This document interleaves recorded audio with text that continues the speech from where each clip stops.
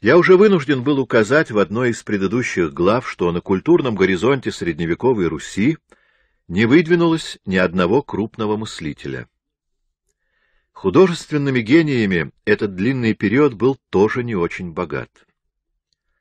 Но никогда позднее метакультура российская не сияла таким числом святых и праведников. Общеизвестно и то, что праведность эта была по преимуществу типа аскетического, иноческого, согласно этическим преданиям, завещанным православную Византией. С точки зрения этих преданий, всякий другой вид деятельности человеческой мог иметь лишь относительное приходящее значение. Правда, роль вождей государства, великих князей и царей осознавалась, но, конечно, плодотворной и правильной она почиталась только в той мере, в какой согласовывалась с заветами, возвещенными высшим нравственным индикатором тех времен — престолом митрополита и патриарха, подвижническим затвором, кельей. Характерно, что, умирая, царь принимал постриг, этим знаменуя вступление души на высшую ступень духовной жизни. В XVIII веке становится явственным оскудение духовных рек, которыми питались корни православной праведности. Меньше становится крупных религиозных деятелей, перед глазами общества все реже возникают фигуры чистых и высоких пастырей душ, высветливших собственное сердце и покоривших собственное естество. В XIX веке уже лишь несколько человек. Преподобный Серафим Саровский, Феофан Затворник, Амвросий и Макарий Оптинские уподобляются образом тех святых, которыми так богата была земля в предыдущие столетия. Наконец, в предреволюционную эпоху на церковном горизонте становится совсем пустынно. Мало того, это измельчение масштабов личности оказывается только одним из проявлений общего творческого оскудения православия. Год за годом церковь все более отстает от требований и запросов быстро меняющихся эпох, причем это отставание даже возводится в некий принцип. Церковная иерархия смотрит на себя как на хранительницу незыблемых и исчерпывающих истин, независимых от смены времен и человеческих психологий. Но так как этот взгляд не подкрепляется ни безупречностью жизни самих пастырей, ни интенсивностью их духовного делания, ни мудрыми их ответствованиями на порожденные новыми эпохами вопросы социальные, политические или философские, то авторитет и значение церкви стремительно падают. Последние духовные усилия со стороны церкви вызываются бурей революции. Выдвигается целый ряд безымянных героев и мучеников.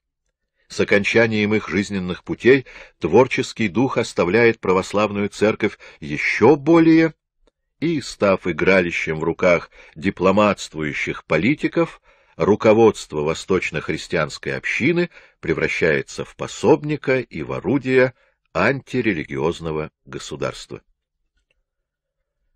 Но по мере того, как церковь утрачивала значение духовной водительницы общества, выдвигалась новая инстанция, на которую перелагался этот долг, и которая в лице крупнейших своих представителей этот долг отчетливо осознавала.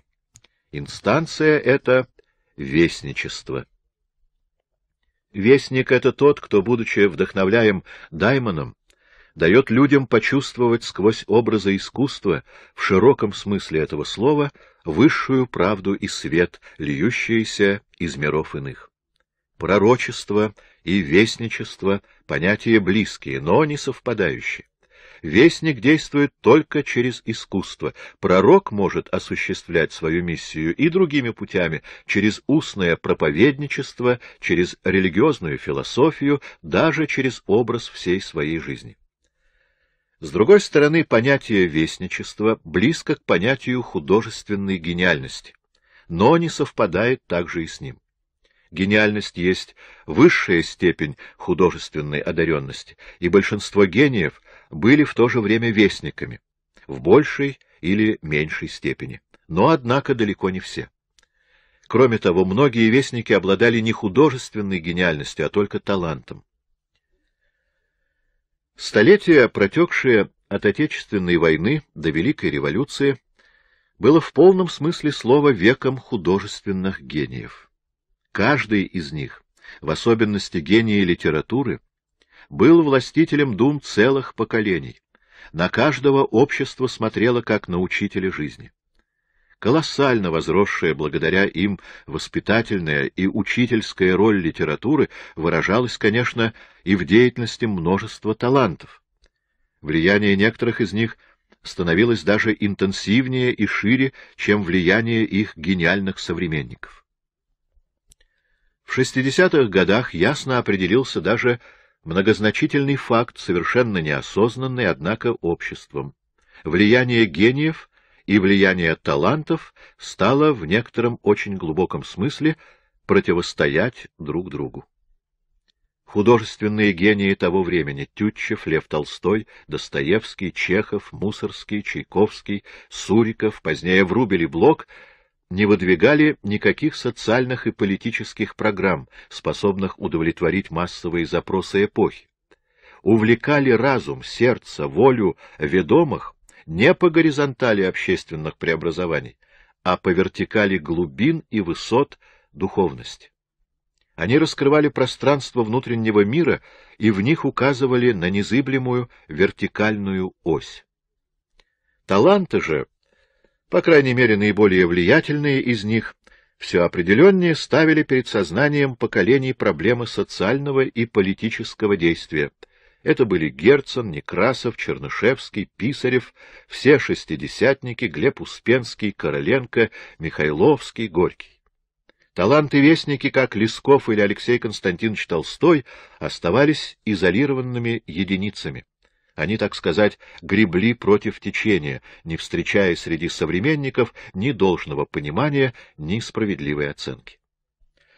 Подобно тому, как Иван Грозный при всем масштабе своей личности должен был быть признан фигурой огромной, но не великой, ибо лишен одного из признаков истинного величия — великодушия, точно так же целый ряд художественных деятелей, к которым многие из нас применяют эпитет гения, не являются и никогда не являлись вестниками.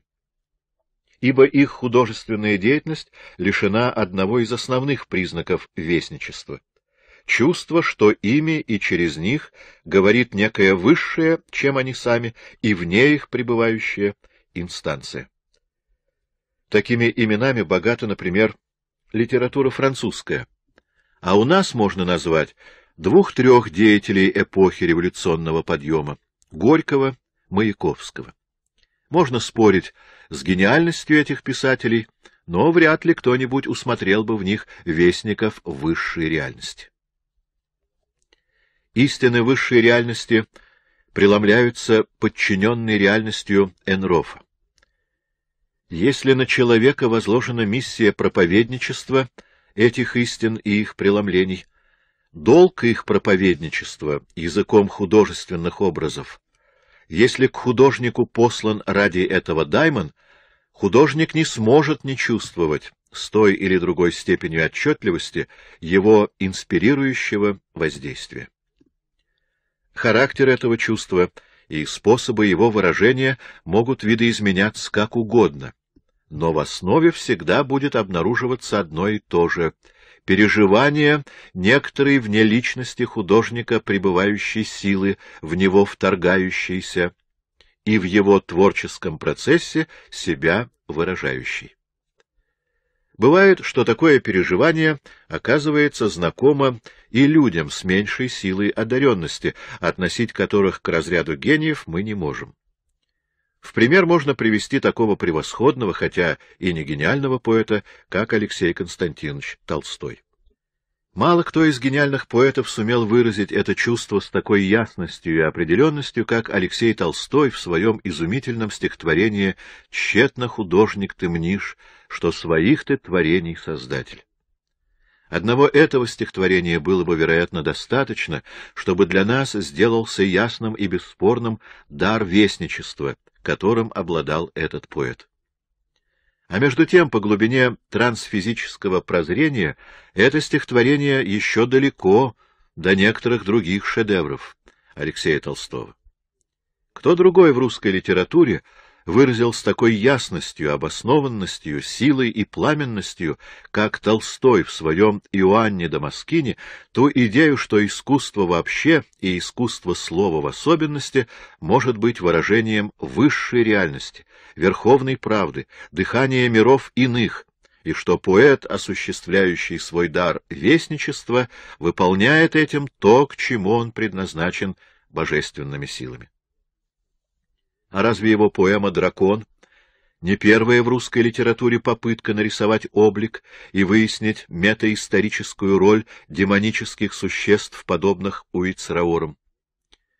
Я уж не говорю о его Дон Жуане, для раскрытия трансфизической концепции которого потребовалась бы специальная работа, или о такой жемчужине русской лирики, как стихотворение «Слеза дрожит в твоем ревнивом взоре».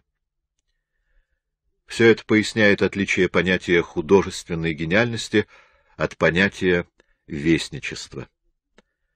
Мы видим при этом талантливых художников, не претендовавших на гениальное совершенство своих творений, но возвещавших ими о таких высотах и глубинах потусторонних сфер, до которых не в силах были достигнуть и многие гении.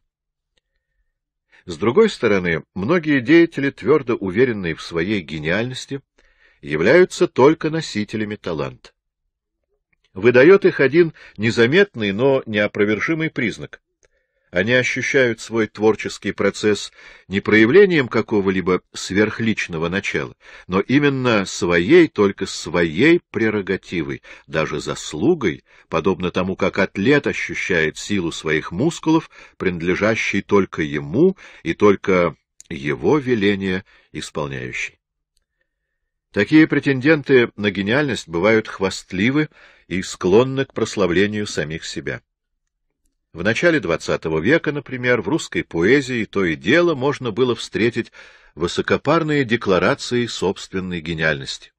«Я — изысканность русской медлительной речи, предо мной все другие поэты-предтечи», — восклицал один.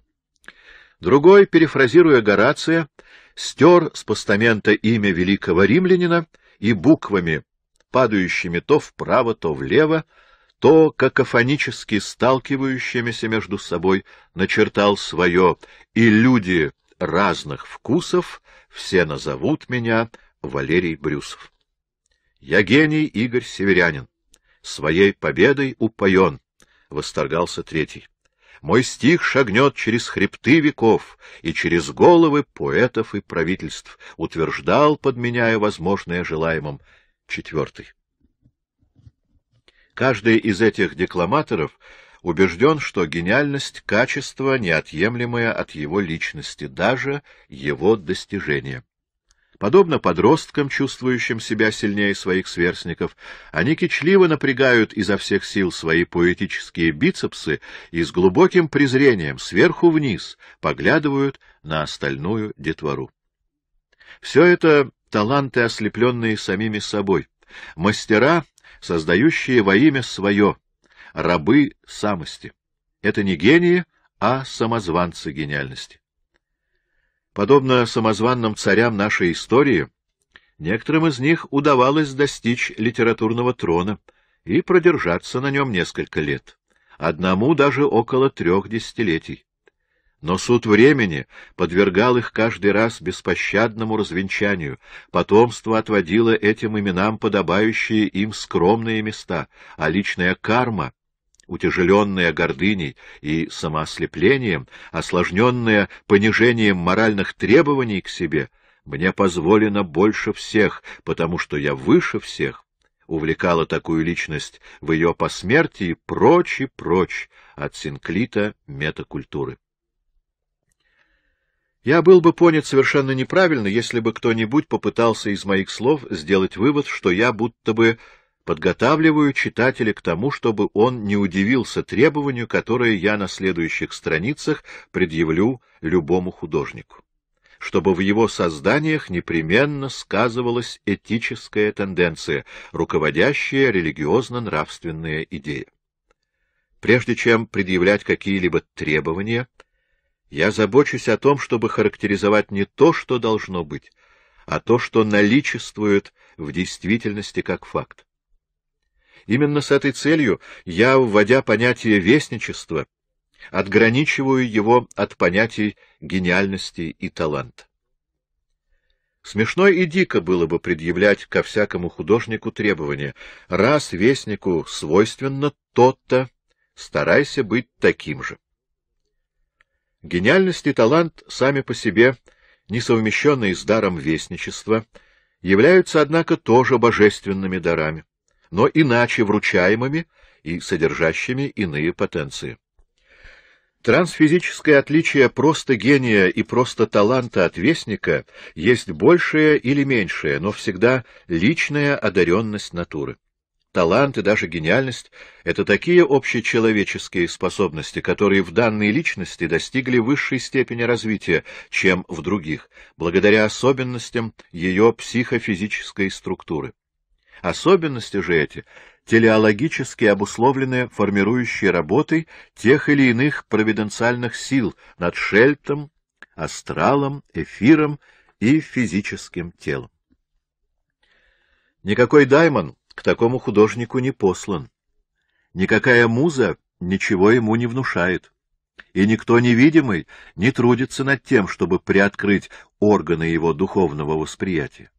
Такой человек, будь он талантлив или гениален, не может переживать сверхличной природы своих вдохновений по той простой причине, что такой сверхличной природы у этих вдохновений нет. Если мы встречаемся с подобными утверждениями в устах молодого, не достигшего еще зенита дарования, то здесь надо предположить одно из трех. Либо это действительно юный вестник, либо перед нами дарование, вставшее в позу вестника, и сознательно или бессознательно копирующее осанку великих творцов искусства, либо же, наконец, мы имеем дело просто с безобидным литературным приемом, подобным выродившемуся в пустую риторическую фигуру обращением поэта к музе. Талант и даже гений обладают не миссией, а долженствованием, подобно всякому человеку. Но ряд глубоко индивидуальных особенностей отличает это долженствование от остальных. Миссия же имеет всегда значение общее, очень широкое.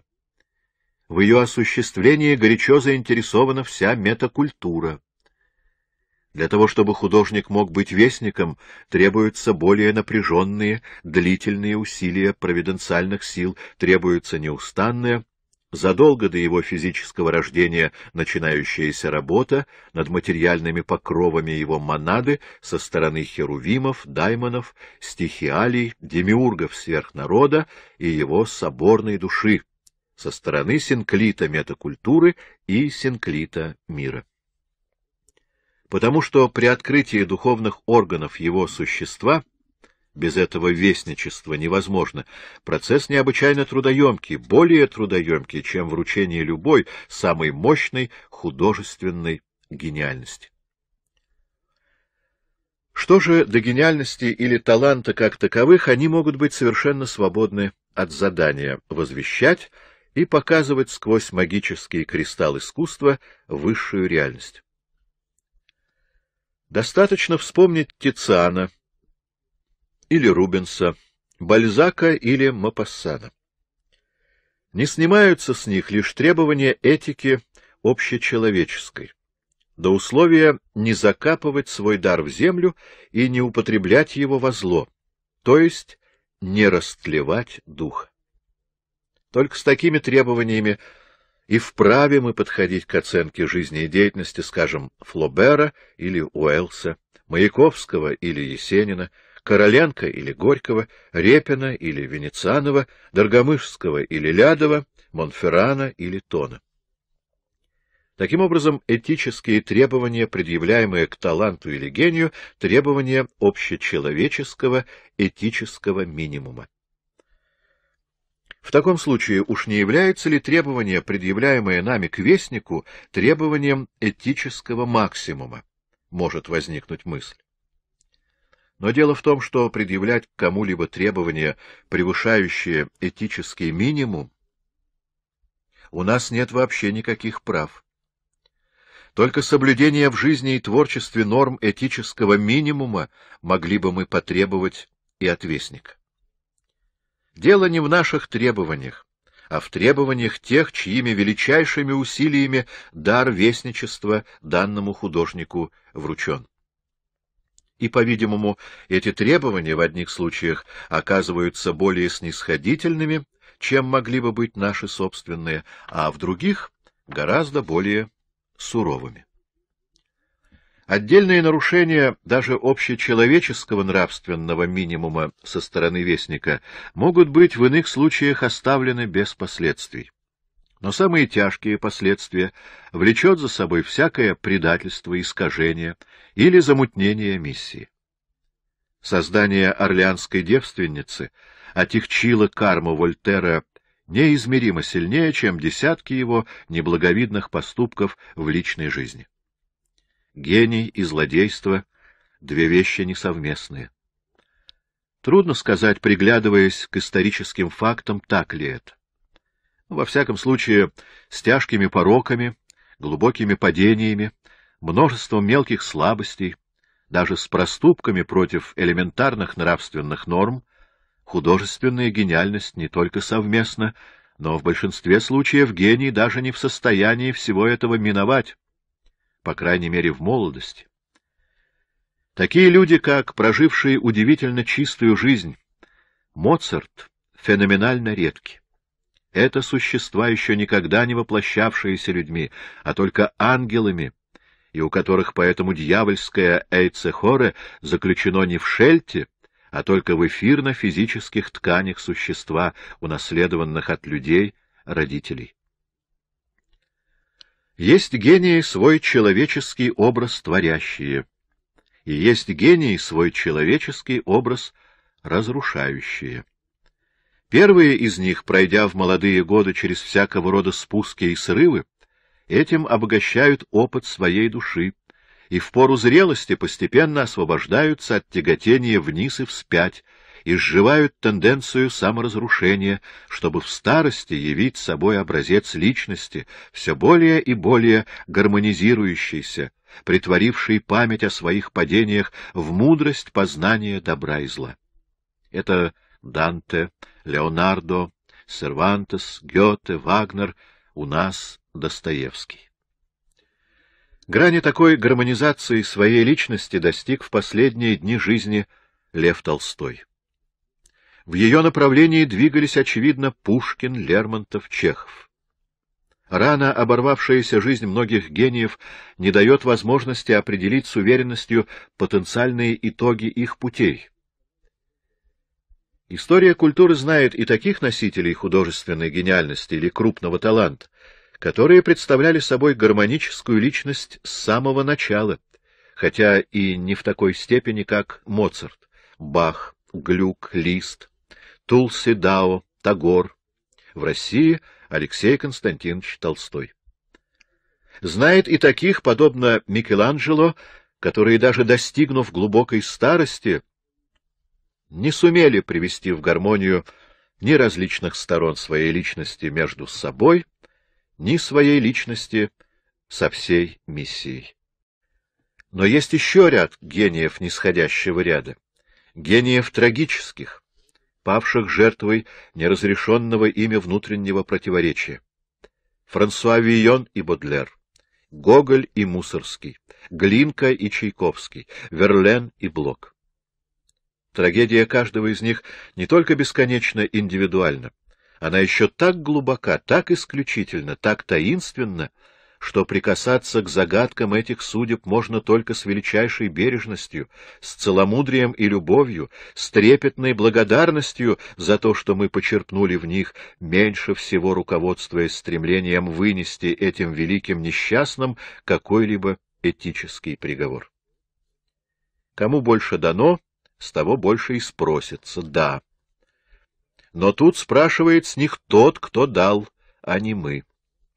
Мы только учились на их трагедиях, мы только брали, только читали написанные их жизненными катастрофами поэмы промысла, в которых проступает так явственно, как никогда и ни в чем, многоплановый предупреждающий смысл. «Не таюсь я перед вами, посмотрите на меня, вот стою среди пожарищ, опаленный языками преисподнего огня. Уж воистину им судья лишь Бог да совесть». Конечно, великая обезьяна Бога не бездействует и в этой области. Если бывают вестники провидения, нетрудно догадаться, что культурно-исторический процесс не обходится и без темных вестников. Правда, в области искусства таковых встретишь нечасто, да и встретив, не сразу распознаешь их истинную природу. О тайнах демонического начала они редко говорят открыто и прямо. Зачем могло бы понадобиться Гактунгру раскрытие через таких вестников человеческому взору его собственной кромешной тьмы? Чаще деятельность темных вестников имеет негативный характер.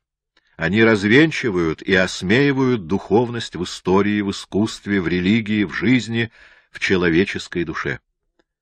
Мало кому приходит в голову, что блестящий, прелестно-легкомысленный Парни осуществлял, вероятно, бессознательно или полусознательно, темную миссию, облекая кощунство в чарующую поэтическую форму, снижать этим религиозные ценности, дискредитировать проявления мировой женственности, обескрыливать духовные порывы в человеческих сердцах, развенчивать этические идеалы.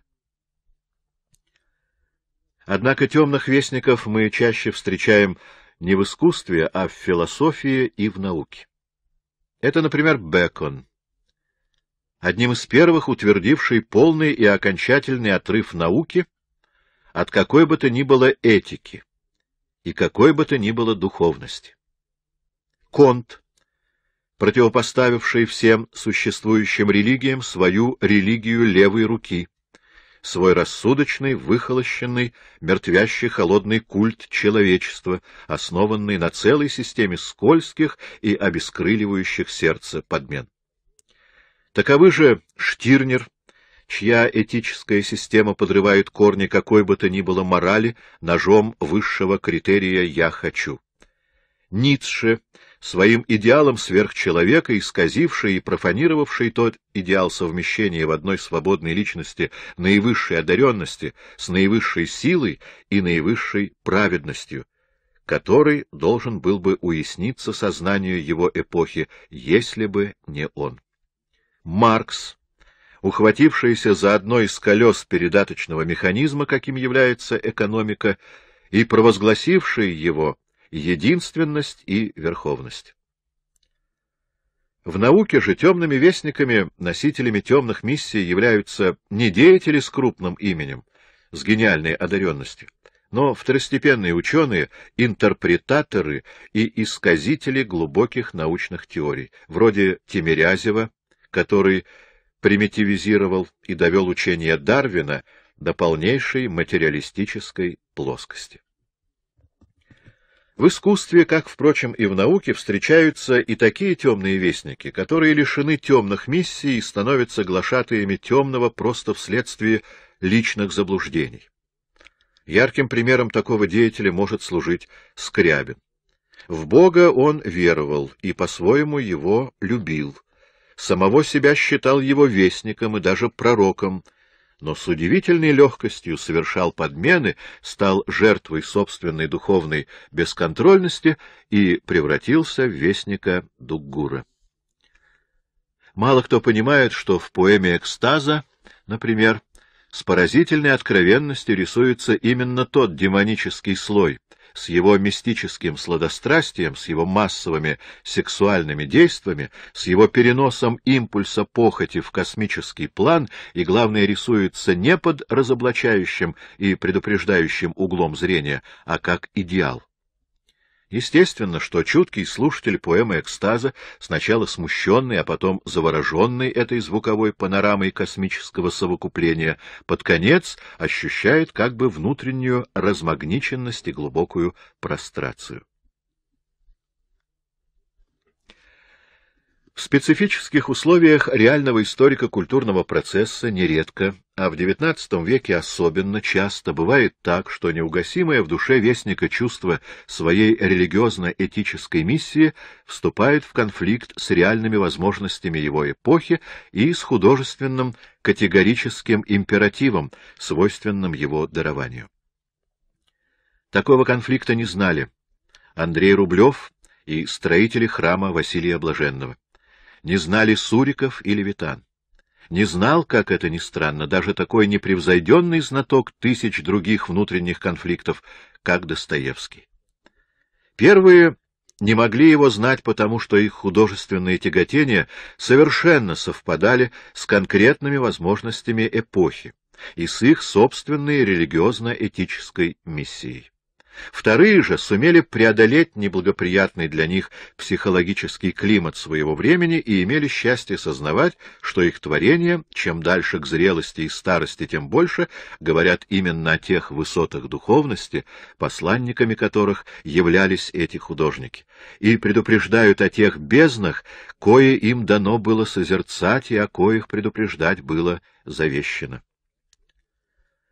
Внутренний конфликт, о котором я говорю, есть противоречие тройное, есть борьба трех тенденций — религиозно-этико-проповеднической, самодовлеюще-эстетической и еще одной, которую можно назвать тенденцией низшей свободы.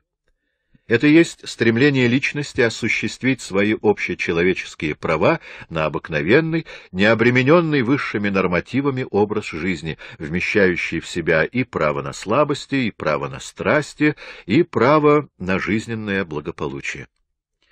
Этот внутренний конфликт четко наметился уже в Пушкине.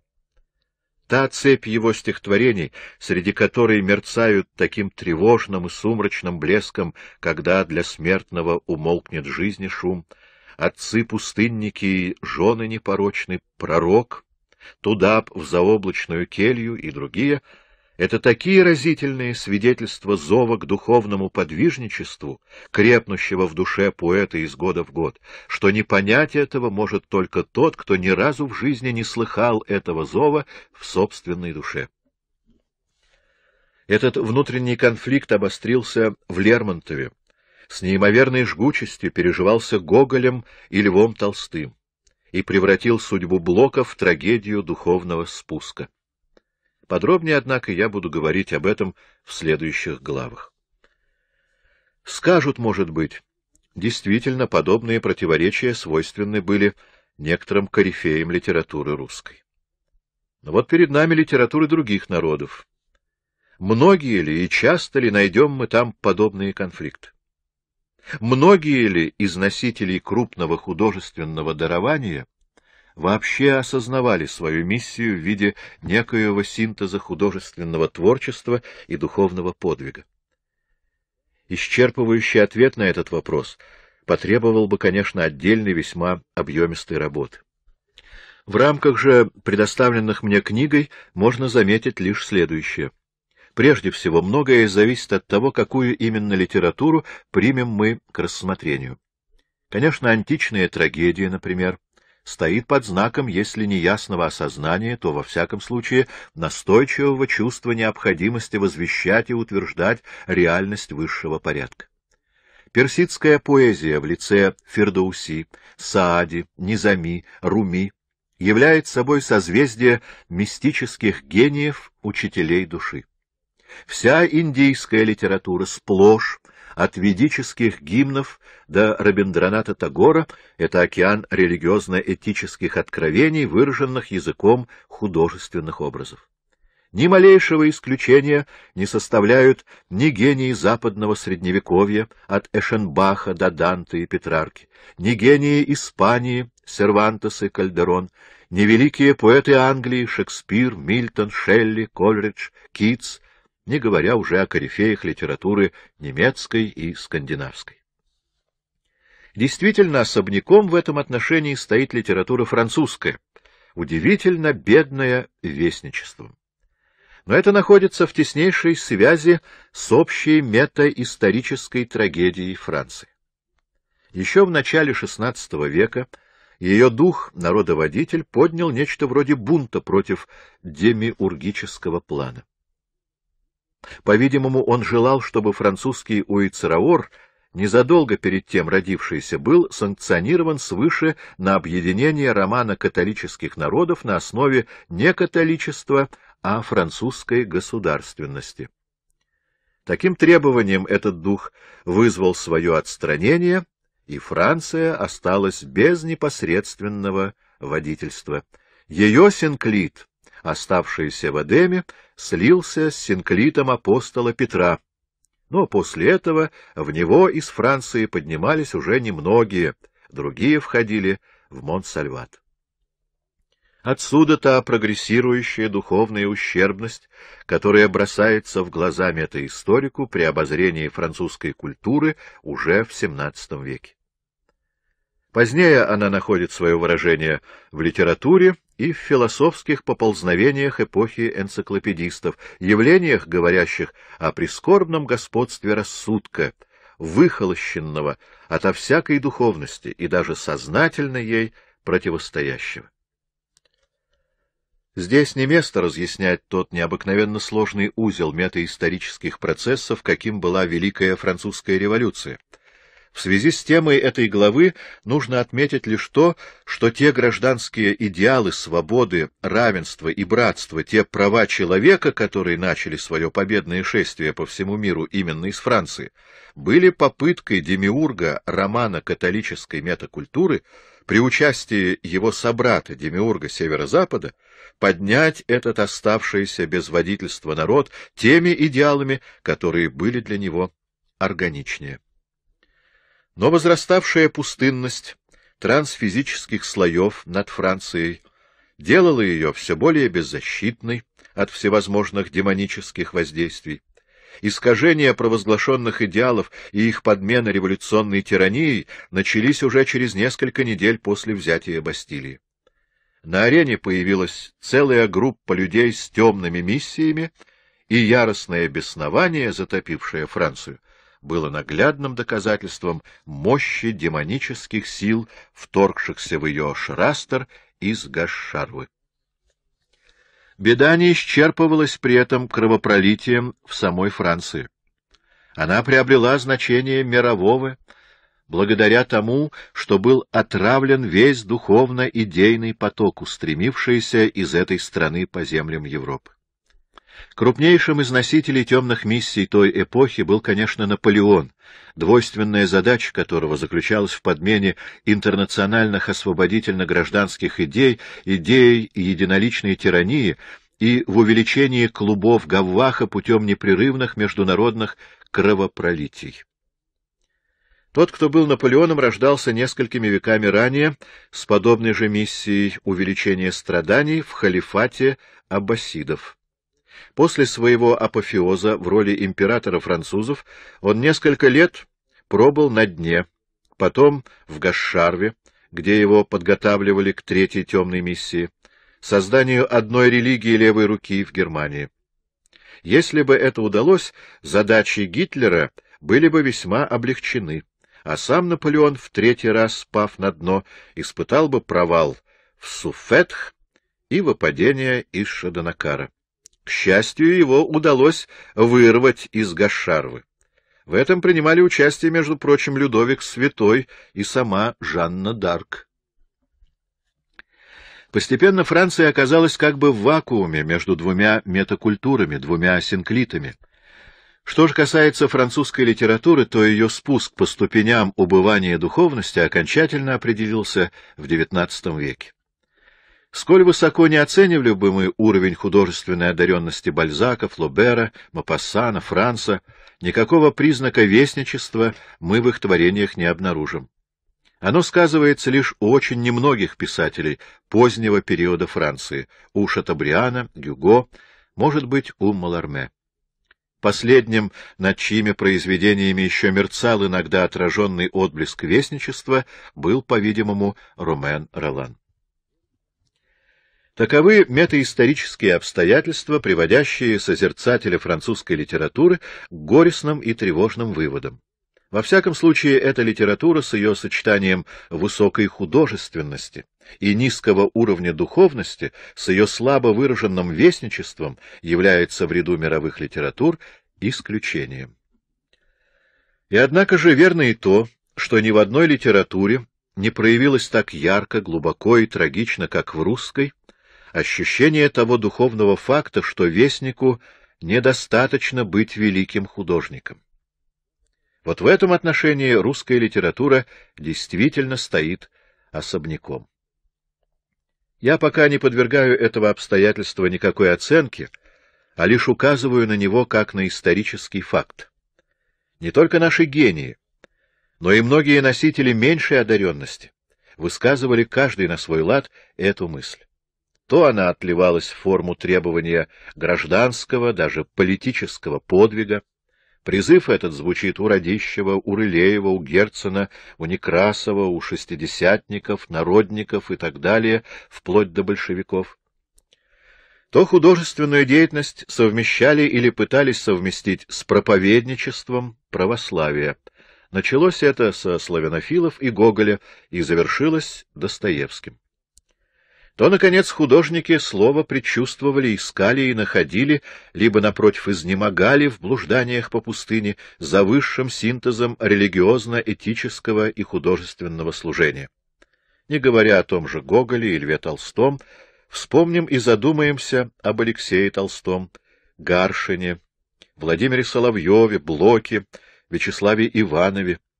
Вспомним о прорывах космического сознания, отображенных в творчестве Ломоносова, Державина, Тютчева. Найдем в себе достаточно зоркости, чтобы усмотреть готовность сделать первый шаг по духовному пути в рано оборвавшихся биографиях Грибоедова, Пушкина, Лермонтова. В образах лесковских праведников и в горячей вере этого живописца религиозного делания. Обратим внимание на глубокое чувство и понимание Христа у Леонида Андреева, который он пытался выразить в ряде произведений и в первую очередь в своем поразительном Иуде Искариоте. Чувство, все время боровшееся в душе этого писателя с пониманием темной, демонической природы мирового закона, причем эта последняя идея, столь глубокая, какими бывают только идеи вестников, нашла в драме «Жизнь человека» выражение настолько отчетливое, насколько позволяли условия эпохи и художественный, а не философский и не метаисторический склад души этого писателя. В одной из своих предыдущих инкарнаций Леонид Андреев жил в Палестине, где был крупным купцом. То была эпоха императоров Августа и Тиберия. Об Иисусе Христе Андреев в сущности только слышал, но был один случай, когда он видел Христа издалека на Иерусалимской улице. Спаситель шел с группой учеников. Встреча продолжалась несколько секунд, и Андреев не знал, кто это. Но лицо Иисуса его поразило и врезалось в память навсегда. Проследим далее все ту же вестническую тенденцию, хотя и искаженную, в антропософском учительстве Андрея Белого. В бредовых идеях Хлебникова о преображении Земли и в его сумасшедших мечтах стать правителем земного шара для этой цели.